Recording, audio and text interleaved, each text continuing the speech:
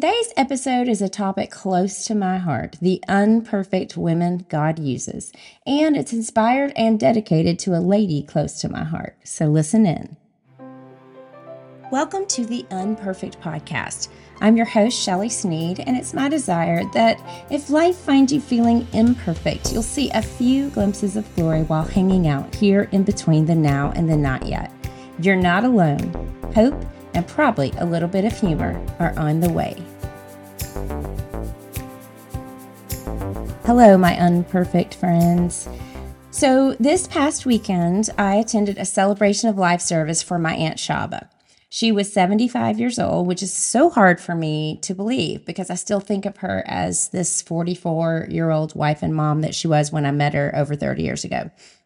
It's so weird how our minds do that. Like, I don't even think of myself as 51. It's like your brain just kind of freezes time and age for yourself and others.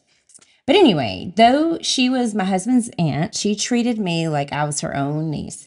She treated my kids like they could have been her own grandkids. She was an absolutely beautiful person inside and out. And this episode is not going to be a eulogy because we had plenty of time for that as a family this past weekend. Plus, most of you don't know her, so this wouldn't be the time or the place necessarily for that. However, I did have some pretty big emotions over the weekend, and I've really been curious just trying to figure out what was going on with me, in addition to just the grief of losing her to heaven. And I'm doing air quotes around the word losing because we didn't really lose her. We know where she is. Or just, how much of this was my everyday hormones that make me cry over pretty much everything. But I've come to, I guess you could call it an epiphany over the last 24 hours. And I believe it has not only given me some clarity, but some biblical motivation and encouragement as well, that I think you'll gain some insight from too. So a little background here on Aunt Shaba. Many of the stories and memories told about Aunt Shaba this weekend were hilarious. And it would take hours to share them all here. But like the car that she drove, which was a Vista Cruiser, but it got nicknamed the Vista Crusher because of how many animals she hit with it. My cousin Lottie even remembers some story involving a herd of pigs or something that she hit. I don't know. I didn't get the lowdown on that. My husband remembers, though, that she lived near a street called Three Dog Road that the family affectionately began calling Two Dog Road because she may have taken out one of the dogs on it. Another story I've heard often about Aunt Shaba was how she went to shoot a BB gun in her yard just to scare off a neighborhood dog who was trespassing on her property, and she accidentally shot out the windshield of her little blue Volkswagen Bug. Lots of other wonderful and spiritual things were said about her over the weekend, which I'll mention in a moment. But I think my aha moment was this morning when I realized why everything was resonating so tenderly in my spirit about this weekend. And I think it was this, y'all. Those are the kind of stories that are going to be told at my funeral. If you've been a listener of the podcast, a reader of my blog, or have known me on more than a casual level, you know well some of the unperfect things I've done and said, which eventually even led me to entitle my entire ministry Unperfect. You've probably heard the stories of how I'd run into my own garage door more times than I'd like to admit, or how my PayPal account was shut down and investigated because I made what I thought was a really funny joke about Cuban cigars on it. Or the time I accidentally texted one of my son's friends' dads that I got us a free beach getaway for a week. And that list goes on. And this morning, it just hit me. I've seen the future. I've seen my future. There will be no shortage of unperfect stories told about Shelly Sneed at her celebration of life service, whenever that happens to be.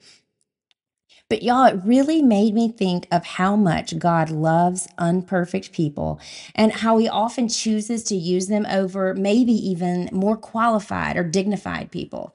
Because the other stories told about Aunt Shaba all centered around the two things that she did best: loving Jesus and loving others. Her daughters mentioned this at her service, and the rest of us were just nodding our heads in agreement. Her life, when she wasn't shooting out windows or hitting helpless animals, was completely centered on those two things. And that's why during this weekend, though there were definitely tears and there was grief, and there will continue to be, there was so much joy as well. And I just realized I want to live the rest of my life the way she lived all of hers. I'm recognizing that maybe because of some of the challenges I've experienced, they've made me a little bitter or selfish or even entitled. But as I continue to pursue Jesus passionately, I want it to look like love when I relate to my spouse, my family, my friends. I want to be selfless, not self preserving. I want to give until it makes me laugh, not till it hurts. I want to make every person in my life feel valued, never an imposition, an inconvenience, or someone I'm just tolerating, because that makes the imperfections unimportant. It makes the mistakes bearable, even laughable at times, because what remains is what is eternal. Windows can be replaced, as can pets. Don't tell my dog Rocket that. I said that. PayPal accounts reopened and crazy texts explained away, but the effects of living out the greatest two commandments given in the whole of Scripture, that's priceless. That's infinite. It's something that makes a life lived become a life lived well. So, as I got to thinking about all of this morning, I just decided I want to tell you about some other unperfect women. And if you've had access to a Bible for any amount of time, you've heard mention of these ladies. And while their stories are familiar to many of us, just hang on, stay with me, because there's a reason I've chosen these five. And I'm going to briefly tell you about each one first.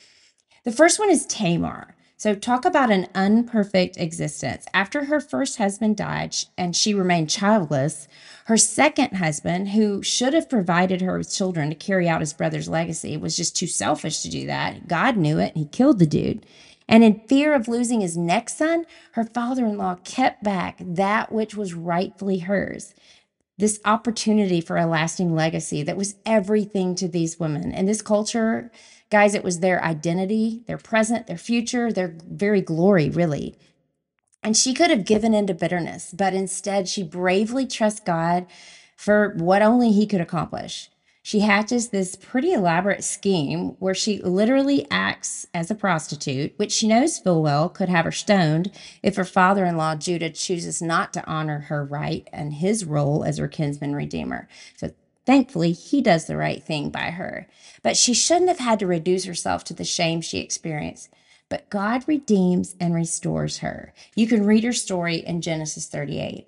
The second unperfect woman I want to mention today is Rahab. Most biblical scholars agree she was indeed a prostitute, and while we don't know the specifics on all that, we do know she was also a Gentile. She was living in one of the nations God had ordered to be leveled and obliterated as Joshua was leading the Israelites to the promised land that God was giving over to them as they walked in obedience to him. Again, you probably know this story well. Joshua sends two spies over. She takes this incredible risk of hiding them and enabling their escape.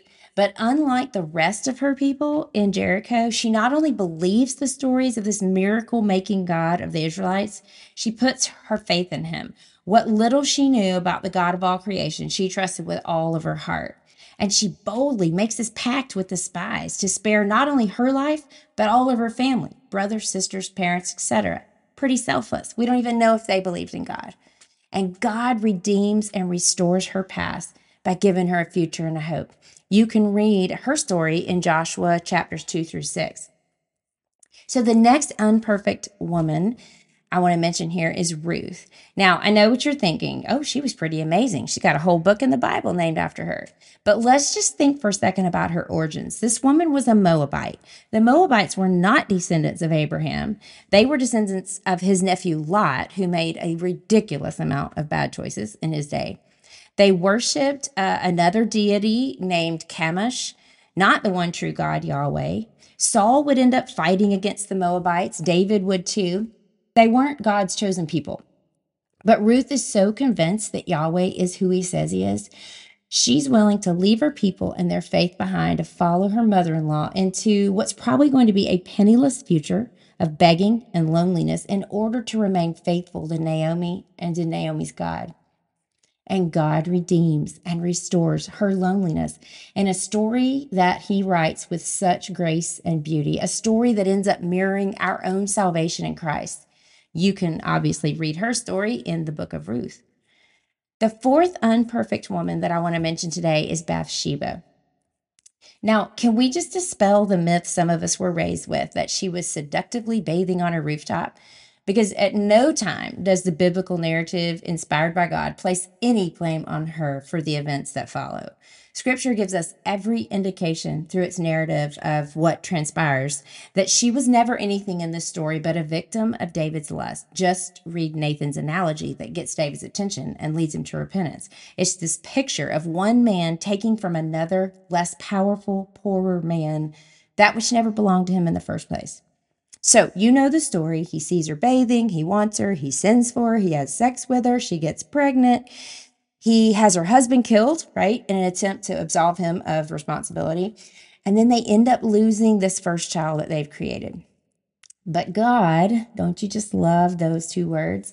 But God redeems her and restores her from the shame of another's adultery to becoming the mother of the wisest man to ever live. And if you remember, it's her brave diligence that helps ensure that Solomon reaches his rightful throne when his brother tries to take it later. You can read her story in 2 Samuel 11 and 12. All right, the last woman I want to mention today is by far the most famous. She was, after all, the mother of Jesus. So we know Mary's story. She was put in quite a bind, by the world standards anyway, and had her fiance chosen to care more about his reputation than the word of God, well, the whole story gets rewritten. But God chooses a young but faith-filled girl to believe an incredible story that no one had even conceived would be written the way God was choosing to write it. And we get many stories of Mary throughout Scripture, and we see how God redeemed and restored her from heartache and loss by having the privilege of wiping the very nose and rear end of God himself. So many questions for this woman that I need answered in eternity on what on earth that must have been like. So I'd like to say I chose these women to mention to you today, but the truth is God chose them. Sometime go take a closer look at Matthew chapter 1. This is where we see the genealogy of our Savior from Abraham all the way down to Jesus. It is mainly men's names. Abraham fathered Isaac, Isaac fathered Jacob, Asa fathered Jehoshaphat. I don't even know if I'm pronouncing that right. Ahaz fathered Hezekiah, etc. We don't see Sarah's name. We don't see Rachel or Leah or any of the other great women of the faith that in this story. There are only 5 women listed in Matthew's account of Jesus' genealogy. Only 5 women who get their name put in the list of Jesus' ancestors. All the rest are men. And you know what I'm about to say. You know who these women are. The 5 unperfect women I just talked about. Tamar, a wronged woman in a prostitute's disguise. Rahab, the Gentile prostitute. Ruth, the Moabite. Uriah's wife, Bathsheba, who's the victim of adultery. And Mary, the young, unmarried girl who chose to accept God's plan as good, and his love is something worth singing a new song about. God chose some unperfect women, y'all, and I'm pretty sure he did it on purpose. I think the God of the universe wants us to know that our humble, unperfect lives are worth so much to him, that the measure of our value is not rooted in our mistakes, our past, our parentage, our failures, our intellect, or our weaknesses. I think he wants us to know that all he needs to write a great story of redemption and restoration is a faith that says, I'm yours, God, let's do this. And a life that is purposefully lived and marked by passionate love for Jesus that results in unconditional love for others. That's just the kind of story he excels at writing. Just ask Aunt Shaba. She's there in eternity right now, reaping the benefits of living out that kind of love here on earth. Hopefully in a mansion wisely built on No Dog Road.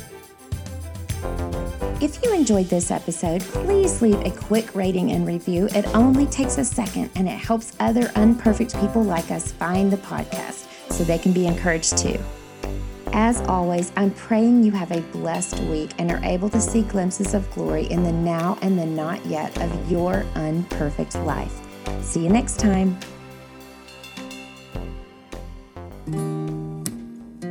If you sometimes struggle with living in the tension of the now and the not yet, I've got a free resource just for you.